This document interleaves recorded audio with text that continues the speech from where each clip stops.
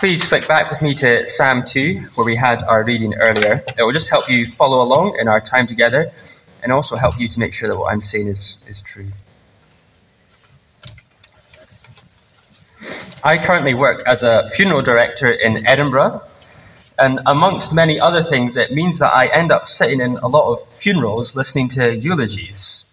And I must have heard hundreds of them. I've watched as people have recounted the things that made their loved ones special, the things that gave them happiness. And so I want to ask you this morning, what gives your life happiness? What gives your life purpose? What makes your life blessed? The blessed life is sometimes seen as the life in which you have the right kind of people around you, that you could look back on your life and you could know it was good if you spent it with family, with your partner, with the children you had. You could be happy if you had friends who cared for you deeply and you cared deeply for. Sometimes people's lives are marked as happy because of their achievements, the achievements they made in their field, the effort they put in at work, the lives that they touched and made better, that they went from being a nobody to a somebody. Their sporting achievements, their business achievements, their family achievements, the list goes on. Maybe it's the accumulation of things and money. The happy life is maybe often marked by experiences, holidays abroad, time spent with loved ones, faithfully supporting a sports team despite their ups and downs, being knowledgeable about certain things, being practical in certain ways, being loving and attentive to others. The happy life seems to be the one in which you live as you want, being who you want, succeeding in all that you do. The first two Psalms in the book of Psalms are all about the blessed life. They tell us what the blessed life really looks like. If you were here last week, Dan took us through Psalm 1, and we saw that true blessing lies in God's word, in delighting in it, in obeying it, in delighting in the one who obeyed it fully. This morning, I want us to see that true blessing comes through being obedient to God's King. You see, the blessed life is not the one that is filled with certain friends or family, work, money, experiences, achievement, identity, or anything else. No. The blessed life is the one in which we live lives in submission to God's King. If you were to ask your colleagues, your friends, your family, or the public out there where they thought blessing lied, I doubt many of them would say living a life following Jesus. In fact, some of them might actually think you're a wee bit crazy. And there may be some of you here this morning to which Christianity, Jesus, is a totally new thing, and maybe it just sounds odd. Following Jesus sounds boring at best, dangerous at worst. Maybe you aren't convinced that following Jesus is the blessed life. And if that's you this morning, well, I want you to listen up, because Psalm 2 will teach us that despite appearances, we are not the rulers of our own lives. There will be a day where we meet the true King of our lives, the true King of the world. And if you're not ready for that day, there will be serious consequences.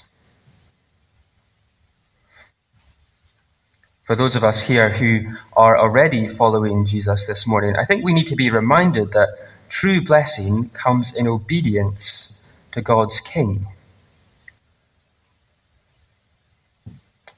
If I'm honest, it can be tempting to think that blessing lies elsewhere. That if I didn't go to church, if I didn't serve, if I didn't give my money, if I didn't have these sets of beliefs, my life would be easier. I could follow my desires and not feel bad about it. I'd maybe fit in at work a bit better. And I think we can, as Christians, slowly become despairing. It maybe doesn't look like Jesus is King, and it's costly following him. And so I think we can begin to start questioning if this really is the blessed life after all. And if that's you this morning, well, I want you to listen up too, because Psalm 2 will remind us that despite the way the world looks, despite appearances, God has his king sat on the throne, and true blessing lies in obedience to him. I've got 4 points for us this morning. Firstly, the rebellious world rages, then the Heavenly Father laughs, the Divine Son rules, and finally we'll see the rebellious world is warned. But before we do all that, let me just pray for our time together. Heavenly Father, we thank you that you are a speaking God. Lord, I thank you that you haven't left us to guess about who you're like or who you are. And as we come to read and meditate on your word now, I pray that you would unstop our ears, you'd help to concentrate our minds, that you would soften our hearts. And I pray that in our time together, we might see you more clearly. In Jesus' name, amen. We'll take verse 1 to 3 first. That gives us our first point this morning. The rebellious world rages. That the world is full of rage and fighting and conflict, I don't think surprises us, sadly. We've seen plenty of war and fighting just in the last year alone. We've got an ongoing war in Ukraine and Russia. We have war in Israel and Palestine, war in Sudan, conflict in Iraq. War is the topic of many of our news headings. In fact, as I was doing prep for this sermon, I looked up how many wars were going on in the world right now. According to Wikipedia, there are 57 ongoing conflicts. And it's hard because it seems no amount of human effort can stop it. The United Nations was established in 1945 with the aim of instilling international peace. But since then, we have not known a day without war.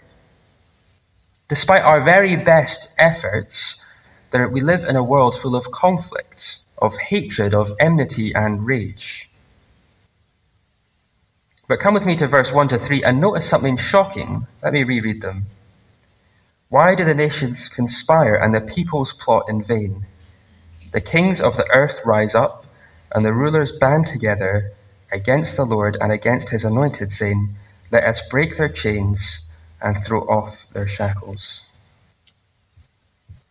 Do you see what's going on here? The world that is normally pitted against each other is united on one common enemy. Verse 1, the nations conspire, the peoples are plotting, the kings are rising up, the rulers are taking counsel together, everyone is banding together. And just think about how amazing that is. Imagine what cause is so great that it could bring together Israel and Palestine. What enemy is so hated that Russian and Ukrainian soldiers could stand side by side on the battlefield? What could bring the world's superpowers like the USA, China, and the Middle East together? That's surprising what we know of the world, that the world's in conflict all the time. But I think these verses are also surprising because of who the enemy is. Verse 2 tells us that the rulers of the earth are united in their hatred and their loathing of God and his king. This God, who is the creator of the world, everything that we can see and everything that we can't see, he made. He created it and he continues to sustain it. And not only that, he sent his Savior to fix the world that we broke. This is a good God with a good king. And yet the world describes God's rule in restrictive terms. Look at verse 3. They say, let us break off their chains and throw off their shackles. They describe God and his king's rule in restrictive terms, like they're animals kind of being held hostage, chained and shackled to the wall without any kind of freedom. That lie, that God's rule is restrictive to human flourishing, has been there from the beginning of the Bible. In Genesis 3, the snake says to Eve, God knows that when you eat the fruit of the garden, your eyes will be opened and you'll be like God. The snake whispers to Eve that God is holding her back. From the beginning of time, The devil has been telling us that God's rule doesn't lead to human flourishing, but it's limiting. We're in rebellion against God. The New Testament says we see that rebellion most clearly in the rejection of Jesus. He was God's king and he was hated by the world. He was made fun of. He was betrayed by his friends. He was hung on a cross to die. The author Luke tells us that Herod and Pilate, who were two rulers at the time, they were enemies. They hated each other. But they became friends over sentencing Jesus to death. And we see Psalm 2 in action, right in action, in Jesus' life. The world coming together in hatred against the true king. It's easy, I think, to think that the rebellion to God and his king is kind of out there in the world. It's those other people who hate God. But this rebellion is in our hearts too. If I'm honest, it's in my heart too. When God says things that restrain my selfish ambition, that stop my greed and indulgence, or when he asks me to love him more than anything else, more than anyone else, I can, at moments, resent his rule. We don't always welcome the rule of God and his king in our lives. We can sometimes feel like verse 3 is true. We feel like we're handcuffed. Well, this section of the psalm begins with brutal honesty. The world back then, right now, out there and in here, well, we all hate God. And so the formula for the blessed life doesn't begin with some happy story about the goodness of humankind, but it lays bare our rebellious hearts. And we're left with the question, how will God react to this total rejection of him and his king? Let's reread verse 4 to 6 together. The one enthroned in heaven laughs. The Lord scoffs at them. He rebukes them in his anger and terrifies them in his wrath, saying, I have installed my king on Zion, my holy mountain. God, in the face of human rebellion, laughs. That takes me on to our second point. The Heavenly Father laughs. The best opposition that the human race has to offer against God is scoffed at. Kind of imagine the scene. Kim Jong-un, Putin, Saddam Hussein, Gaddafi, Pol Pot, Osama bin Laden, huge, cruel world leaders are lined up. And then along with them lined up are atheist thinkers like Christopher Hitchens, Stephen Fry, Richard Dawkins, Sam Harris. I'm sure you could list more. God looks at them with all their military might, with all their knowledge and arguments, and he laughs. These evil rulers of the world are no match for the Heavenly Father enthroned above. The rebellion is totally futile. When I was younger, I used to love trying to beat up my uncles. After some winding up, I started trying to punch them. And if you've ever met my uncles, they're big guys. They're over 6 foot. And you can imagine that 5-year-old Rohan was no match for them. All they had to do was pop their hand out like that against my forehead, and it didn't matter how much I flailed my arms. They could just hold me at arm's length. They would just laugh at me. And I think what we have here is a picture of that, but magnified. God looks down from his heavenly throne at the rebellion in the world, and he laughs.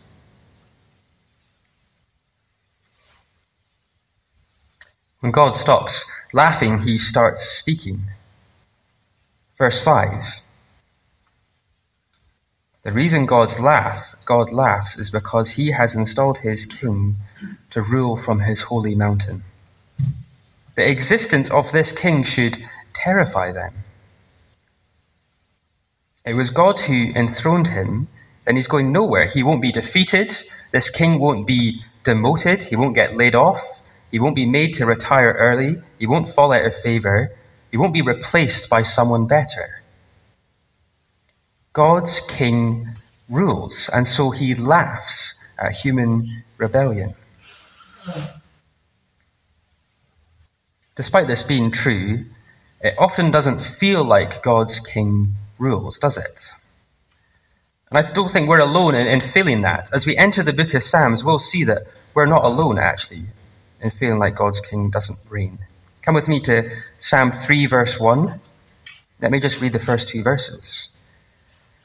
Lord, how many are my foes? How many rise up against me? Many of them are saying to me, God will not deliver him. Psalm 4 begins in a similar way. I'll just read the first verse there. Answer me when I call to you, my righteous God. Give me relief from my distress. Have mercy on me and hear my prayer. In fact, Psalm 5, 10, and 13 all begin with a cry to God. And you quickly get the idea. It is normal to wonder if God's king really does reign in light of persecution, in light of enemies, in light of personal distress. And that is why I think this is such an important psalm to have at the beginning of the Psalter. It reminds us, before we go on to read all these songs of cries and laments, that although it doesn't feel like God's king reigns, he does. His reign is so secure against his foes and against all evil that God laughs. God's king is unshakable. Human rebellion against God, it might look intimidating to us, but it is utter folly. God laughs in the face of our rebellion against him.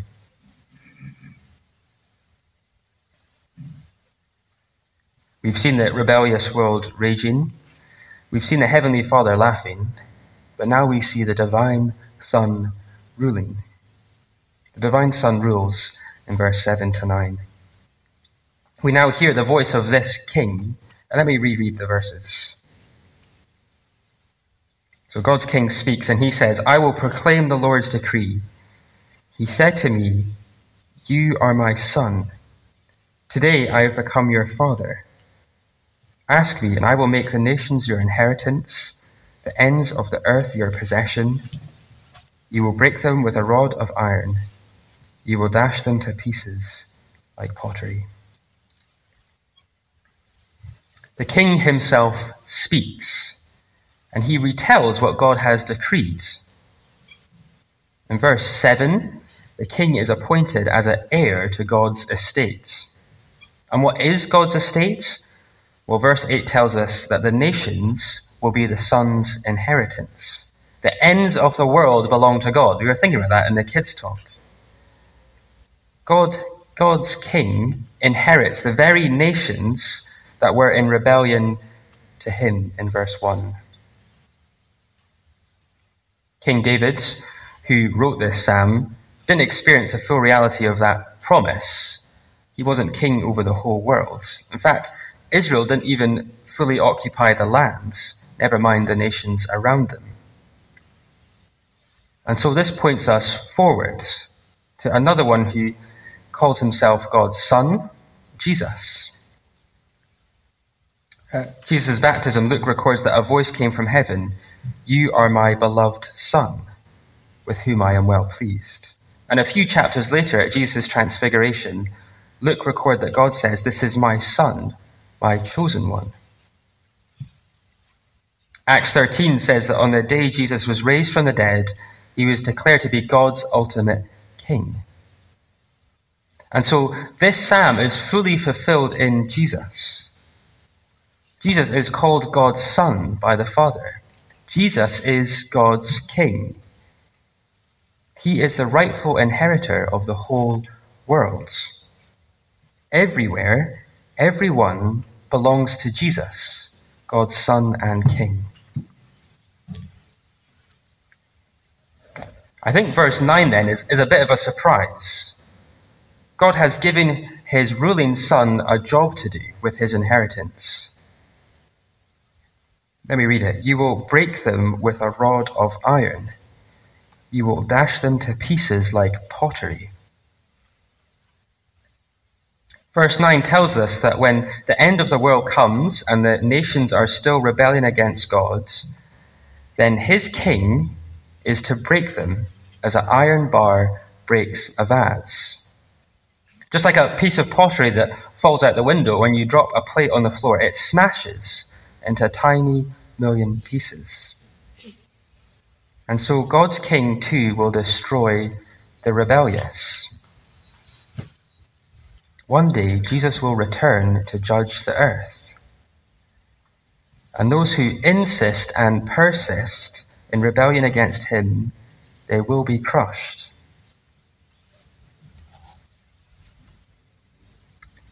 Living a life where we are the rulers of our own lives, it might look good, it might even feel good, but it has serious consequences. The blessed life is not the one where we are in charge. Our way has one ending, and it's not happy. And I think this verse can seem cruel in a way, but it's not. There is mercy in the warning. God gives the world warning of what's going to happen. We're going to see soon that God is far more than just merciful in warning us. He is gracious in offering us a way back. That takes me on to our final point together this morning. The rebellious world is warned. Come with me the final time to Psalm 2, and I'll just read the last 3 verses. Therefore, ye kings, be wise. Be warned, ye rulers of the earth. Serve the Lord with fear, and celebrate his rule with trembling. Kiss the Son, or he will be angry, and your way will lead to your destruction. For his wrath can flare up in a moment. Blessed are all who take refuge in him. The rebellious world is warned. That's my final point. The rebellious world is warned to change their lives. They're told to wise up in verse 10. Being wise doesn't appeal to everyone. Some want to live their life for the here and now and forget the consequences, to live life their own way, to forge their own path, ignoring that there will be a day when Jesus returns to judge the earth. I'm sure we all have stories of times we should have listened to the warnings that we were given. When I was younger, much younger, my sister and I were desperate to see Curious George in the cinema. And my mum promised us that if we had our bath time and didn't get the carpet wet, I don't know why there was a carpet in the bathroom, but anyway, but if we didn't get the carpet wet, we could go to the cinema. And you can imagine what happens. My mum heard me splashing. She popped her head around the bathroom door and said, "Rohan, be careful." But it didn't matter. 2 minutes later, I was seeing how big a wave I could make in the bathtub, and you can imagine the wave got too big, splashed over, and the floor was soaking wet with water. But it was also wet because I was crying at that point, because we weren't going to the cinema, and my mum had warned me multiple times. The warning was there, it was repeated time and time again, and I chose to ignore it, and I had to live with the consequences. We didn't go to the cinema. I still think about that. It's a trivial example, but God has given us warning time and time again about the wise way to live our lives. To live our life as God, as our King, is the truly blessed, the truly happy way to live. Our way, where we declare ourselves the ruler of our own lives, where we call God's rule restrictive, like chains and shackles, that leads to destruction in verse 12. God will be angry if we refuse to acknowledge his King. The blessed way to live your life is to have God as your King. It's to serve him with fear. It's to celebrate his good rule with trembling in verse 11. It's to pay homage to him and find refuge in his good, perfect rule. And I think this verse says to serve the Lord with fear and trembling because this is God. Jesus does become our friend, but he remains our creator and savior, and so he deserves our awe and respect. The blessed way to live your life is to have God as your king. Even though we have rebelled against Jesus, God's grace is big. He's willing to take you back. There is refuge under his rule. True blessing, true happiness is found in serving and finding refuge in God's King. Serving Jesus, it's not restrictive, but the source of true happiness. As we wrap up our time together, I want to ask you, where will you find happiness? Where will you find blessing? Psalm 1 showed us that true blessing lies in delighting in God's words. This week we've seen that blessing lies in delighting in God's Son. If you're someone here this morning who doesn't know Jesus, I want to urge you to reconsider. God warns you that not having him as your king will lead to eternal disaster. It might look good, it might feel good, but Jesus will come again to destroy those who have insisted and persisted in going their own way. All is not lost. Despite our rebellion, God has mercy and warns us of the danger to come and warns us to find refuge in him. Ask Jesus to be the king of your life today.